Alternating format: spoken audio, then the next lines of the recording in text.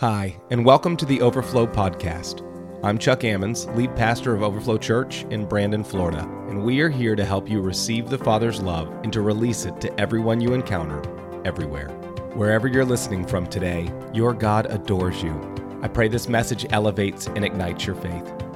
On this podcast, you will find biblical messages to activate your faith so you experience the goodness of God and the greatness of your unique voice in His kingdom. To find out more about Overflow Church, visit us at overflowchurch.com or on Facebook at Overflow Church Brandon. We'd also love to encourage you to check out our book, Life in the Overflow, and its accompanying devotional on Amazon.com.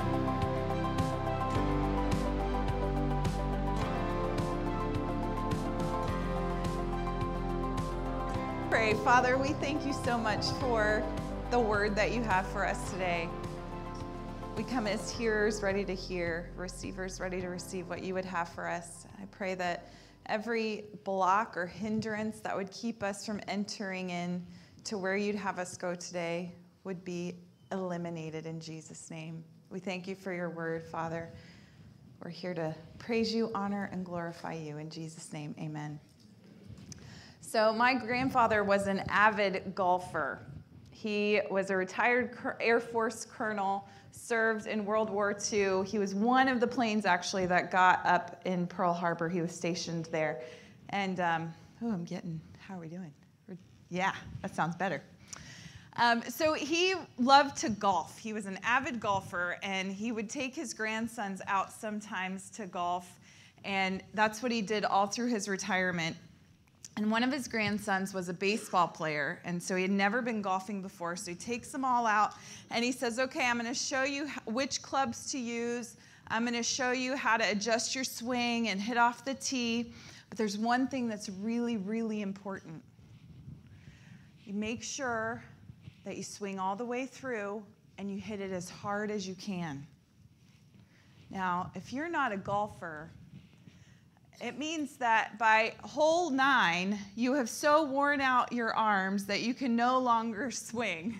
Golfers are not meant to swing as hard as they can. They're meant to swing all the way through, but he had this way about him. And so as he's laughing through the 9 holes and everybody's arms are getting tired, he's smirking and winking and laughing, and they finally pick up on what he's doing and said, "What is going on? I'm too tired to swing this thing anymore."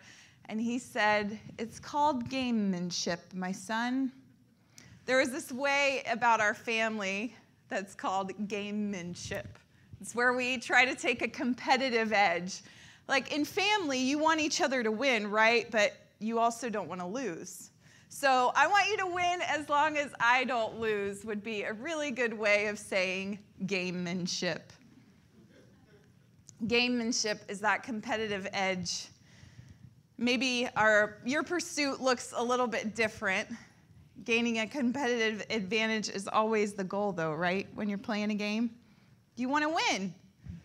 And that's okay. I don't think it's like immoral or anything to have a competitive edge. But sometimes we take these gamemanship things into the church and we get a little bit convoluted in our thinking. It seems harmless enough until there it is right before our eyes. Where did it come from? There's this Englishman by the name of Herbert Spencer who was famous at the end of the 19th century. He was famous for coining the phrase survival of the fittest. Now, we may think that came from Darwin and the origin of species, but Herbert Spencer wrote a book called The Principles of Biology that came out actually 8 years prior to this, and he actually coined this term that Darwin built on. He was a self-educated philosopher who brought about a new school of thought on social structure, economics, psychology, biology. In essence, Spencer believed that competition has a way of ruling out who is best, and if you are the best, then you deserve to be alive. Best equals good, good equals most deserving. Spencer was staunchly opposed to socialism of any kind. He didn't want any government influence at all. It was his work that inspired the merciless capitalism of Andrew Carnegie. It holds fast to imperialism, and imperialism would be that way of taking territory and owning things, a country's expansion in that way for its own gain. And utilitarianism, which means that if the outcome is right or beneficial for most, then it's right. And lastly, capitalism, this economic and political system that brings trade and industry for profit in the private sector. We know that one. All of this is summed up in what we would call social Darwinism. Are you surprised by that? It's the survival of the fittest, and that only the strong will survive. And it's a very convenient theory as long as you're the best, the brightest, the smartest, the most athletic, the most innovative, the most beautiful, and I would venture to say nowadays the most provocative. Interestingly enough, at this same time this is coming out, at the very height of social Darwinism, the gospel comes and pokes holes into this theory. This man named Walter Rauschenbusch, he was wrestling with what he called the uncoupling of religious life and social life. What he saw was people in his congregation, people like Andrew Carnegie, who owned big businesses or were part of the Industrial Revolution, and they were sitting on one side, and the very people that they were exploiting were sitting on the other side. And the people over here believed that there was a holiness of what they were doing, even at the expense of someone else. And he saw this uncoupling of the religious and social life, and he had a really hard time with it, wouldn't you? That the child that was sitting there after working 60 hours a week was sitting in a row across from the one who was employing him. And that happened. He saw that based on how Jesus lived, it was the duty of the believer to improve the social conditions of people. This became known as the social gospel movement. He created a systematic theology about it, and it moved our country in tangible ways. People like Dr. Martin Luther King and the Civil Rights Movement, Lucy Mason and women's suffrage, they were heirs of this intellectual movement.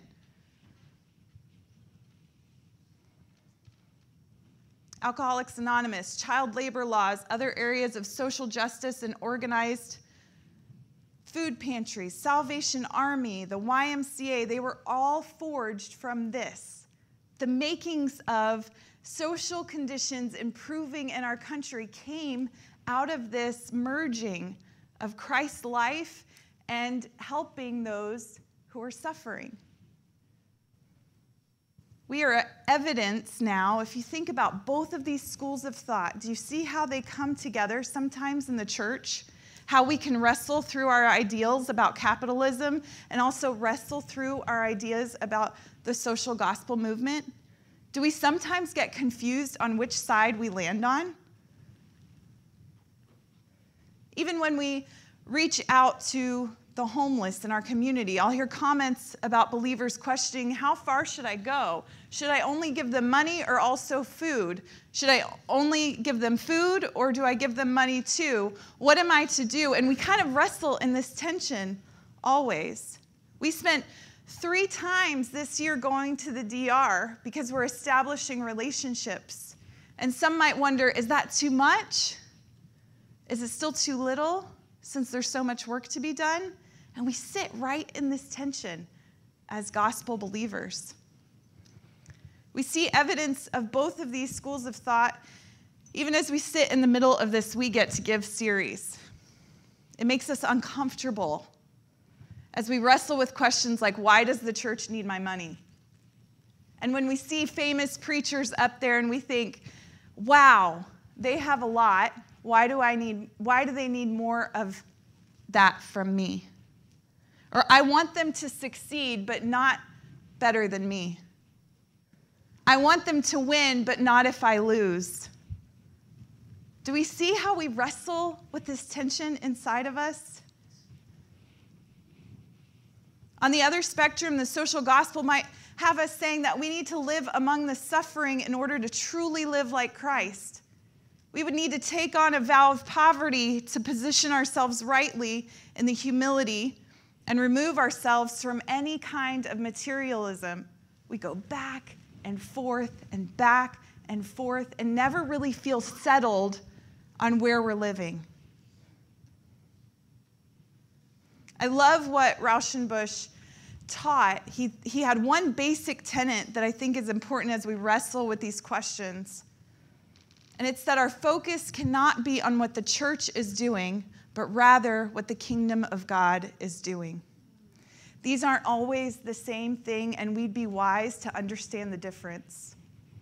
See, it is God's desire for his kingdom to expand in us and through us. If there is one point I can make for you today, and I will make it again and again and again, it is this. God wants his kingdom, his desire is for his kingdom to expand in us and through us. And the church is simply a mechanism to make this possible. When the church is doing her job and staying under the spirit and authority of the kingdom of God and his truth, then she can be corrected. She can be agile. She can be innovative. And she can expand. And that is God's desire. It gets really topsy-turvy when the church believes she's the answer to the world's problems. We are not the answer. We are not the answer. Jesus is the answer. That's it. His kingdom reigning on earth is the answer. And I don't know if you want to be one he uses to get it here, but I sure do. The expansion of the kingdom of God in us and through us will have us in both bold and humble positions. And that's where we toe that line of tension. In both bold and humble positions. If we get this truth and we believe in how he positioned us, then the gates of hell won't stand a chance because he will be building the church. There will be nothing that cannot be accomplished in us and through us. Nothing will be impossible because we are simply focused on his kingdom advancing. So this humble position of being used by God requires three things from the believer. First, it is to worship the Lord. First, it's to worship the Lord. The kingdom expands in us through worshiping the Lord. I don't know of anybody in my life that exudes this better than my sister. I'm glad you're our leader, because if it was somebody else I was thinking of, I don't think you would be right for this position, but you are the person that came to my mind, and so I just want to honor you because it is your birthday, and because I love you so much. I have grown up with this girl singing in the seat next to me in our minivan my whole life. So I've had the amazing, I think I'm anointed to hear your voice. Like God chose me and said, I'm going to put you right here next to her so you can just hear your whole life, her voice. And what I love is, this year was difficult when we got a call in January about the health problems that Ruthie was facing. And I remember driving over to the hospital. I knew it wasn't good when they called and said, hey, I need you to come right away, and they wouldn't tell me anything else. So it was about a 25-minute drive, and I was already shaking about, what is this going to be? And I said, Lord, I need to hear your voice before I hear anything else. I have to hear what you're saying. Because if I hear what you're saying and I can agree with it, then I can move through this differently than if I have to process through what somebody else is saying first. I need to know what you're saying, Father. And he just said, she is clothed with strength and dignity. She will laugh at the days to come. And I repeated it for 20 minutes in my car. I didn't know what was coming on the other side of that. And it was the first words I was able to share with her as she shared that she had a stroke. And those weeks that came, the whole house had to be dark for her. And as I would come over, she would just desire to sing words. And it's what brought her out and back into this place where she's standing here now, miraculously. When she worships, it's because she's seeing some place that we need to go. She's seeing where the presence of God is, and she's saying, not here, but here. Come to where his presence is. You're going to miss it if you stay right back here. Come to this way. That's why she's saying, repeat this over and over. Sing this again. Do it louder. Move your body, because there's a place that he wants you to come. And if I'm doing my job, I've got to take you there. And there was a place in that dark room, the Lord was saying, come here. This is where I am. And she fought and fought and fought to worship in the midst of that. And here she stands. When she sings of his steadfastness, it's because she's watched him be steadfast in her. Worship was her priority, even in the midst of her health struggles. We see it also in Exodus 12:31. Now, in the middle of this, Egypt has been enslaving the Israelites for 430 years, and they've been crying out in worship to the Lord, crying out to him. And Moses gets the call. It's time to lead my people into worship. I want them to be able to worship me. So go and tell Pharaoh to release them. And of course, his heart hardens, and the plagues come, and a series of events come. But this was imperialism at its finest. Egypt was a massive, massive entity. They were positioning themselves and taking territories and enslaving people and doing it all because they believed that they were their own God. So Pharaoh sends for Moses when he's finally humbled by the death of so many. He sends for Moses and Aaron and tells them to leave. Get out, he ordered. Leave my people and take the rest of the Israelites with you. Go and worship the Lord as you have requested. Take your flocks and herds as you said and be gone, but bless me as you leave. Verse 35 says, and the people of Israel did as Moses had instructed. They asked the Egyptians for clothing and articles of silver and gold. The Lord caused the Egyptians, this is so amazing. The Lord caused the Egyptians to look favorably on the Israelites, and they gave the Israelites whatever they asked for. So they stripped the Egyptians of their wealth as they went. Can you imagine such a scene? That they have been locked into slavery for all of this time, and suddenly they go to leave, and the favor of the Lord comes upon them, and the hearts of the Egyptians change because they want the blessing of that nation, and they start giving all their wealth away to the people. There are 3 reasons why this happened. And it shows that God is governing over them the entire time, that he is the highest authority, that he is the one that it's necessary for us to worship. See, we know that when there's a conquering nation, it's to the victors that belong the spoils. So as they're conquering this nation, the spoils are actually being given to them and laid at their feet. But not only that, they were owed money for all the work that they had done that whole time, and here it comes back to them. Not only that, but Pharaoh thinks he's the highest authority, but we know that God owns everything. The earth is the Lord, and the fullness of it belongs to him. So if he says you are to have something, it is yours no matter what man says. It will become yours by the hand of God. There were reasons why this was given to them. They were about to go into the desert. What do they need gold and silver and all of this for? Not only that, but as they step out, he's giving them water from a rock and quail and manna from heaven. They have all that they need, and yet they are walking in this wealth as slaves, walking out as slaves, walking into this new place, completely covered, highly favored. Can you imagine such a thing? The Israelites leave Egypt.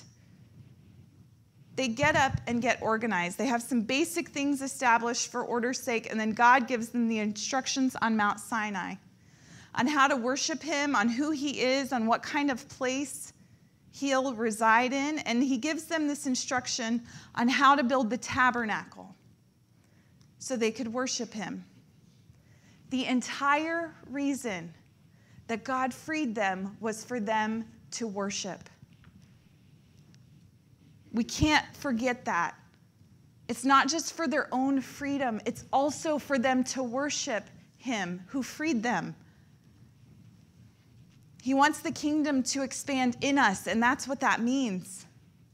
And everything that he gives us, say everything, everything that he gives us is for that purpose. Every single thing that you have is for the purposes of worshiping God and letting his kingdom expand in us and through us. We have got to change this perspective that you are owed something so that you can have it and maintain it and keep it. It is not for you. It is not of ourselves. It is not for ourselves. Lest we start to boast about it. You hear me? Yes. We are to use this to worship and expand the kingdom of God. And by the way, just a side note, this is why we say in missional community that we don't divide our groups. It is not biblical to have division in groups. We say multiply because that is a biblical principle.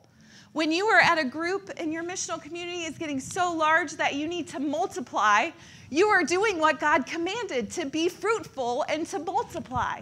If we say divide, that's not the expansion of the kingdom. That is a scarcity mindset. You divide a piece of fruit when there's not enough to go around. Don't you? I have to cut this fruit so I could share it because there's not enough.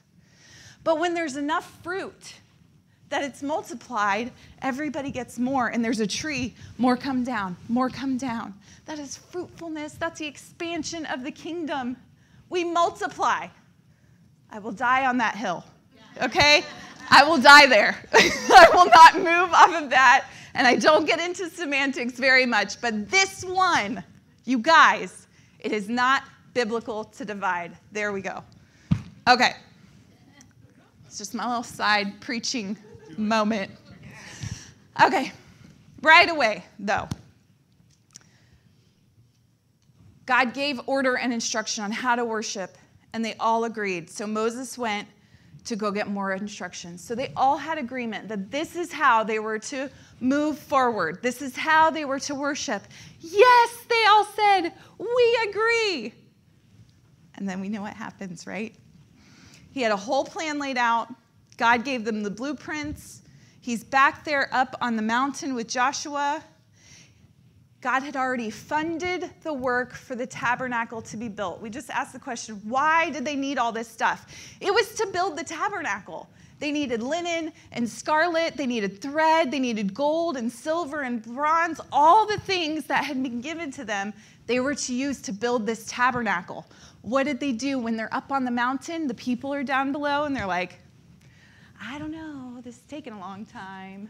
So I got these earrings and these bracelets, and we have a goldsmith, so why don't we just melt this stuff down real quick and put up a God we can see and worship it. And they didn't hate what they were doing. They were having so much fun celebrating and in revelry that Joshua and Moses are up on the mountain and they could hear them having a party. The idol worship that we have often feels a lot of fun. That's why we can be so deceived by it. They didn't know. They had had an agreement with God, but our knowledge, and he had told them over and over, don't have any other gods before me. Don't serve anybody else. Our knowledge doesn't always move to action. And even sometimes our agreements don't move us into action.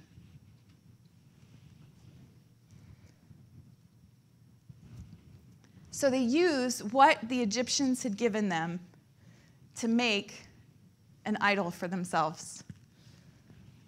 But good thing we don't ever do this.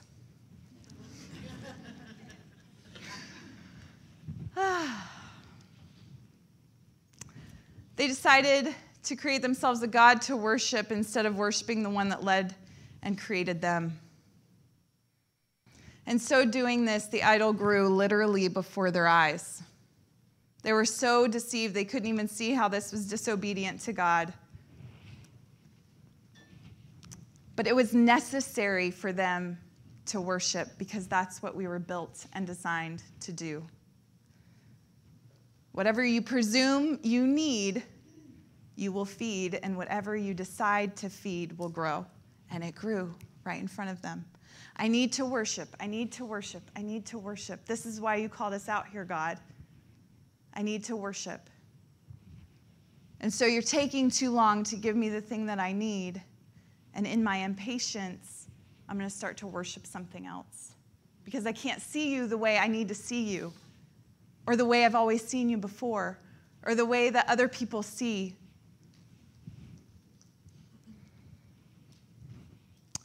You will use your money to worship. You will worship you or another person or a sport or an entertainment or a ministry. We will use our money to worship. So I have these 12 reasons Christians don't attend sporting events. I'm going to see if you guys recognize any of these. Number 1, the coach never came to visit me. Number 2, every time I went, they asked for money. Number 3, the people sitting in my row didn't seem very friendly. Number 4, the seats were very hard. Number 5, the referees made a decision I didn't agree with. I never went back. Number 6, I was sitting with hypocrites. They only came to see what others were wearing. Number 7, some games went into overtime and I was late getting home. Preach! Number 8, the band played some songs I had never heard before. How dare they? Number 9, the games are scheduled on my only day to sleep in and run errands. I love you guys. Number 10, my parents took me to too many games when I was growing up. Number 10, my parents took me to too many games when I was growing up. Number 11, since I read a book on sports, I feel that I know more than the coaches anyway. I love you guys. Number 12, I don't want to take my children because I want them to choose for themselves what sport they like best. A little fun to remind us of our worship. Oh, I love it when somebody says, I'm having a hard time about, I don't hear it here. I hear it actually a lot outside about how people feel about their church that they go to. I always invite them here. But I'm like, if they're complaining about something, I'm like, good thing that we didn't show up to worship you. We came to worship the Lord. If we worshiped you, it might look different, and that's the point of the beginning of our story, right? All right. So you might say, Pastor Erin, these people that were at the bottom of Mount Sinai and they were worshiping this other god, they weren't allowed to go up the mountain with Moses. God created a boundary for them to wait for instruction. And that's what they were to do. They were to wait. And we don't love that waiting season. We want to move on. But I'm here to tell you that right now, Overflow Church is in that waiting season. We are waiting to see the fullness of the vision of the Lord has given us for this property. Right now, we need to prepare our hearts to see the fullness of what he has spoken. Our staff has gone up to the mountain, so to speak. Listen to the voice of the Lord to hear what he's saying about what he wants to do on this land. And we have some vision. The Lord has given some instruction and some vision. Do you want to hear about it? All right. I figured you would. So it includes an expansion of the patio, an expansion of this building, the addition of another building for our next gen and our creative arts ministries, a coffee shop, a coffee truck, new offices for our pastoral staff, a gaga ball pit, a pickleball court, a walking path, and more. And we're aligning our hearts toward worship and intimacy right now, so that then when the moment comes and God calls us and we have to be ready for action, we are ready. We haven't spent that money someplace else or not done what he's called us to do to prepare to be able to go into that place. We have to wait on the Lord. I remember one day years ago, like probably 7 years ago, I was in worship here, and I don't get a lot of visions about angels and stuff like that. Like I see things, but I don't usually see angels. But I saw this giant angel, probably from here to the ceiling, huge.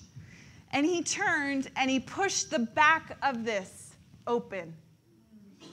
And I saw that expansion happen. And I remember coming up and running to tell Pastor Chuck at the time. I wasn't on staff or anything. But I was like, I saw something, and I'm like shaking. I knew it was the Lord. And that has never left my mind. It has only gotten stronger as we've talked about what God wants to do in this place. His desire, remember, is to expand in us and through us. That is his desire. Isaiah 42:6 says, I am the Lord. I have called you in righteousness. I will take you by the hand and keep you. I will give you as a covenant for the people, a light for the nations, to open the eyes that are blind, to bring out the prisoners from the dungeon, from the prison who sits in darkness. I am the Lord. That is my name. My glory I give to no other, nor my praise to carved idols. Behold, the former things have come to pass, and new things I now declare. Before they spring up, I will tell you of them. His desire is to tell us what he wants to do so that we're ready when it's time to do them. And he's doing that right now, taking us by the hand and showing us what he wants to do. The second thing believers need to have for that expansion of the kingdom is unity. We have to have unity. So they cleansed the Israelites of the people who had been worshiping in idolatry. They all were removed so that they could come together and worship the Lord in unity. Their hearts were united, and it was the time for the call to action by Moses. And because it was the right time, they did so willingly. So check out Exodus 35:5. Moses, after all of the instruction, he says, okay, it's time. Take a sacred offering for the Lord. Let those with generous hearts present the following gifts to the Lord. And he lists, like literally, all the things that the Egyptians had given them. Gold, silver, bronze, scarlet, linen. And then it goes down in verse 10 and it says, okay, another call to action. Come, all of you who are gifted craftsmen, construct everything that the Lord has commanded. And he lists all of that out. Verse 21 was their response. It says, all whose hearts were stirred and whose spirits were moved came and brought their sacred offerings to the Lord. They brought all the materials needed for the tabernacle, for the performance of its rituals, and for the sacred garments. Both men and women came, all showing hearts were willing. Verse 29 says, so the people of Israel, every man and woman who was eager to help in the work the Lord had given them through Moses, brought their gifts and gave them freely to who? The Lord. The Lord. Those that gave were giving to the Lord. But it came through and to the hands of people. And this is where it's hard for us, because people are human. Like, that's not new knowledge. But people are human, and people sometimes make stupid decisions, right? They don't handle money well. And we've all been a part of that. We've had experiences sometimes where somebody didn't use money wisely. And it's caused us to be suspicious in the church. But remember, the church is a mechanism for the gifts of the Lord to be dispersed. There's no other way for this to go. It goes through the hands of people. So we have to set up safeguards, which we've done at this church, to eliminate opportunities for funds to be misused.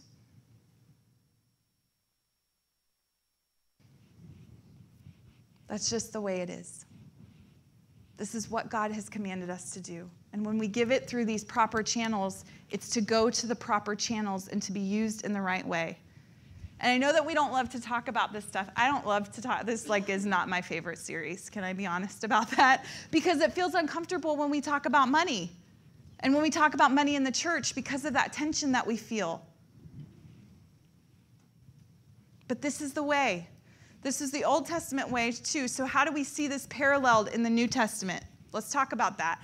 Because it's not always necessarily a building project we're expanding, but a gospel movement through the church. So let's look at Acts 4:32.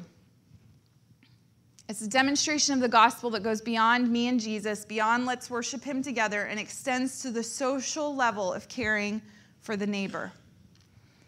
So it says in Acts 4:32, all the believers were united in heart. So you see that they were united. They had the unity and mind, and they felt that what they owned was not their own, which begs the question, who did they think it belonged to?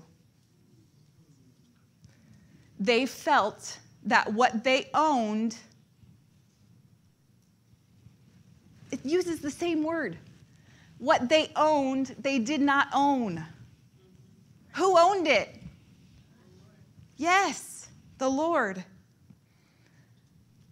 Because of this belief, it says they shared everything they had. The apostles testified powerfully to the resurrection of the Lord Jesus, and God's great blessing was upon them all. There were no needy people among them, because those who owned land or houses would sell them and bring the money to the apostles to give it to those in need. There were no needy people among them. Could you imagine how much influence the church had if she lived like that?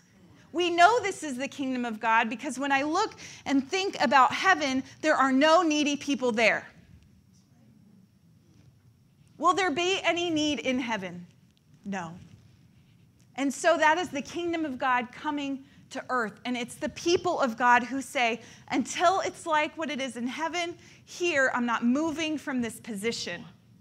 This is my humble and bold stance that among us there will be no needy people. And when there's one who is needy outside of those doors, they know where to come to find help. They know where they can go and no longer be needy. Because we have everything from spirit, soul, and body to help them be met in their need. This is how the gospel expands in us and through us. This is the bold and humble position of God's people. And it wasn't that they gave their tithe each week, which is the 10%. It's that they literally sold the field they owned to be a part of the movement of the gospel and to contribute to it themselves, individually and collectively. They had already found the treasure in the field of grace and sold everything to live from that place. We know that everyone did not sell their homes because people met in the homes and in the temple. They went from temple and house to house each week. So we know that there were some that weren't moved or God called them to sell their homes because they still had to meet someplace. But the ones who were called sold their stuff.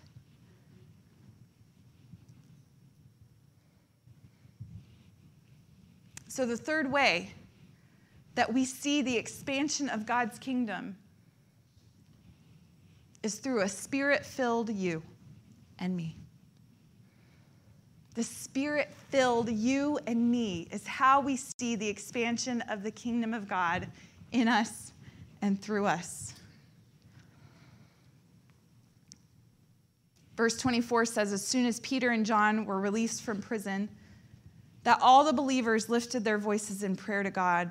They were released because the presence of God would expand more with their release than their imprisonment. This is why God released them. Because of their release, the people rejoiced and united in prayer, and new faith came for them as they prayed for the demonstration of the power of God. They prayed bold prayers.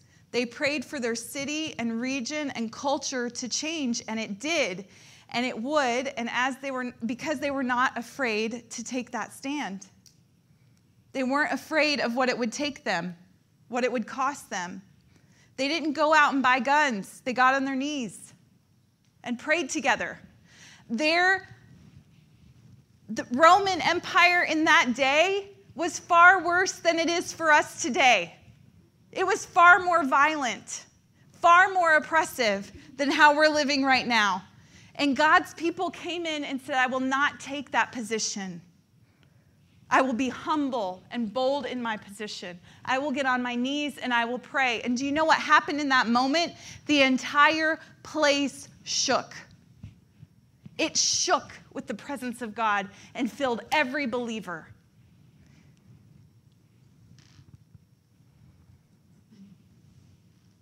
This is the picture we need.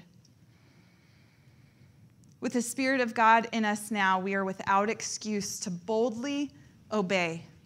We cannot be idol worshipers or distracted, entitled, unjust, afraid, or full of pride. Galatians 6:3 says, if you think you are too important to help someone, you are only fooling yourself. You are not that important.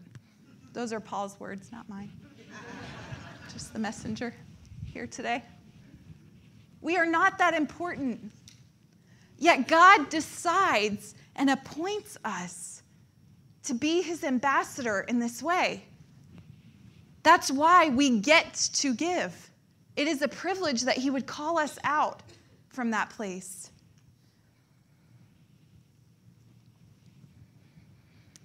Rauschenbusch wrote a book published in 1907 in response to the poverty he had seen while working and living in Hell's Kitchen, New York.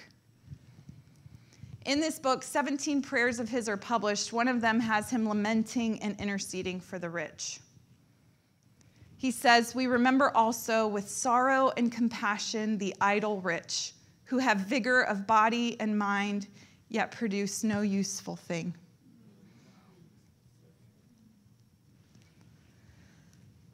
Lord, help us. I'm not preaching to you. I am preaching to me. All the places that I've gone, all the suffering that I've seen, there is still a want in my heart for things and a place that I want to worship something else sometimes because it feels easier. It just does. It feels easier to be distracted and not remember, to not be well or healed.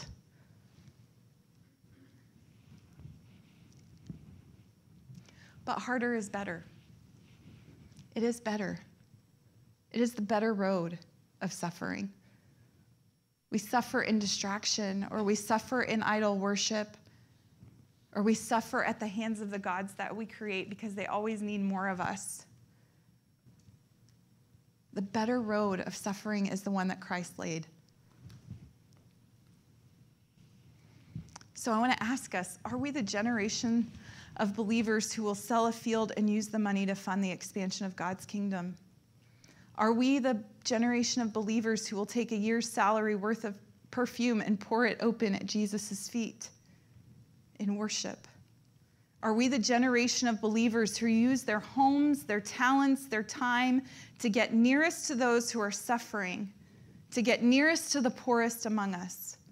Are we the generation of believers who will exchange our guns for prayer?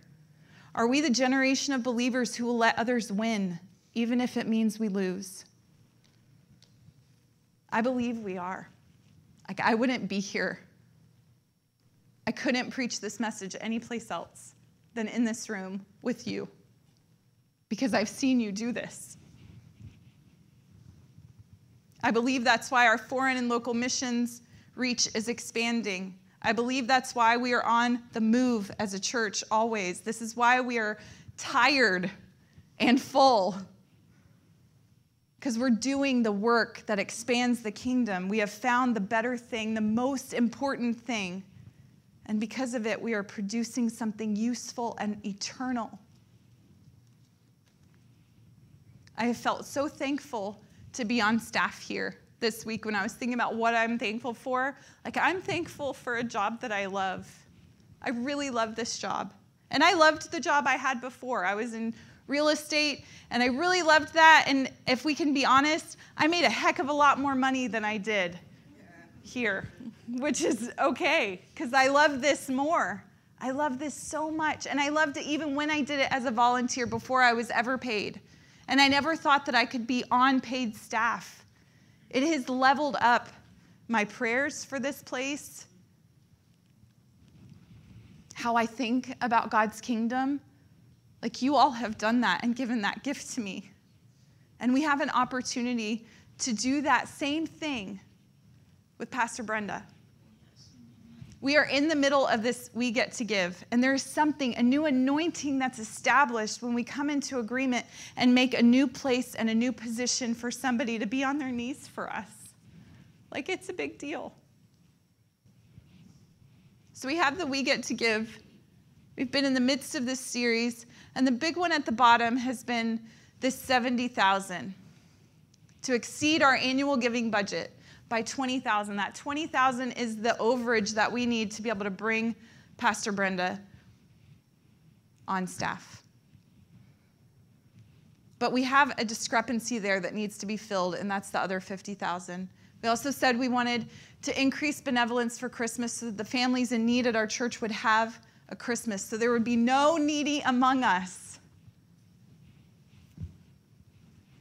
We gave a $1,000 Dominican Republic gift card drive. We are about $120 away from meeting that goal. And we leave on Wednesday, so I believe it's going to happen today. And a well drilling in Nigeria to serve our partners there, $1,000. And then the Christmas foster drive for Bibles. We've got more coming in, so if you've got those, just go ahead and bring them up. If you've got Bibles that you brought today, that'll extend there. So this is what we're doing. Now, I have to tell you, this has been so exciting to me as we've prayed and we've watched God move in a mighty way. I think we have a slide up of the card that we have. On one side, what we're doing is we're saying we want to be like the giver. So the giver gives, and so we're going to give even as we wait to see him give to us. Even as we wait, we're going to take the same bold and humble posture of our giver, and we are going to give even in the midst of our need.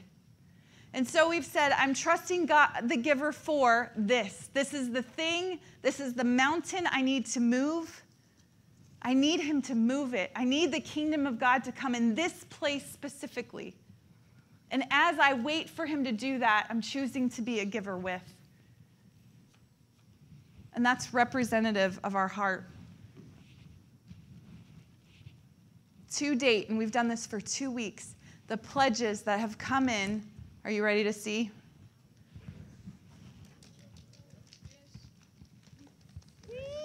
It's coming. I like it. It's going to be good when it gets there. Come on. That's amazing. This is what we are praying we will see fully as you give by the end of the year. As we give by the end of the year. So if you're ready to make your contribution, you can use the QR code on the previous slide. And you can just scan that. I don't know if it'll scan with that. Yeah. You can start making that contribution now so that we can watch God astound us with his love. Isn't that something?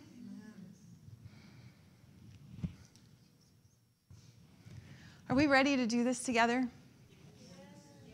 Are we ready to be that? I know I've made a bold call to us today I've made a very bold call. Do you guys feel that? Okay. We're moving, though. He's moving us. So will you stand with me?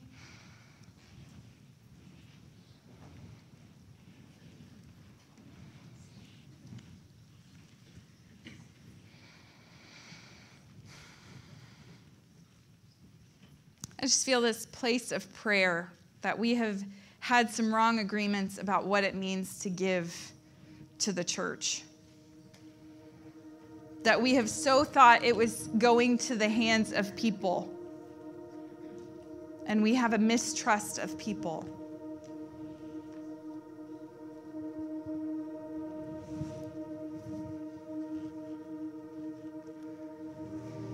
But it is going to the Lord, to his kingdom. And anyone that doesn't hold it with that kind of affection and that kind of humility and that kind of honor, I'm so sorry for that. I'm so sorry that they didn't steward well what you gave in faith. I'm so sorry that it was squandered or misappropriated.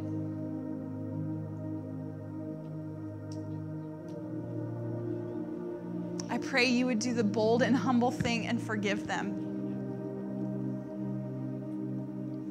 I'll stand in the gap for them and ask for your forgiveness for the places that they caused you to not trust the men and women of God who hold the establishing of his kingdom in the highest regard,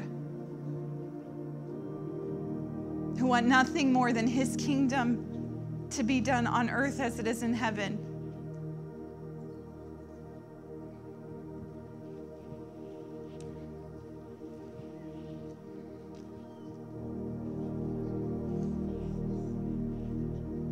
I am so sorry.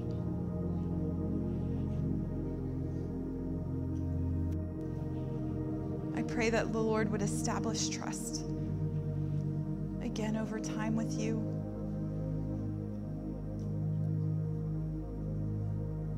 That we would be the ones to show you that it's better than what you've seen. That you would be willing to trust again.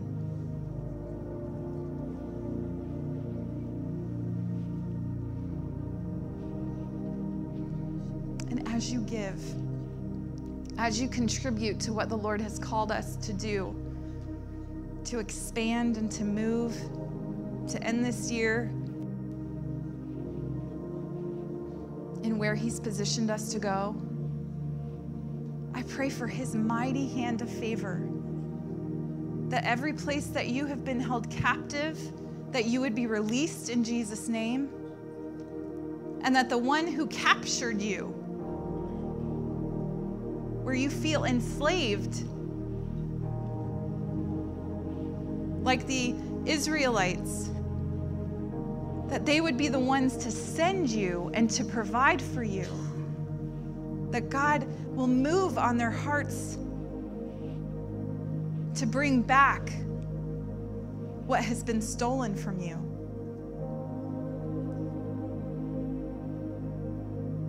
To give you more than you could ever ask or think or imagine.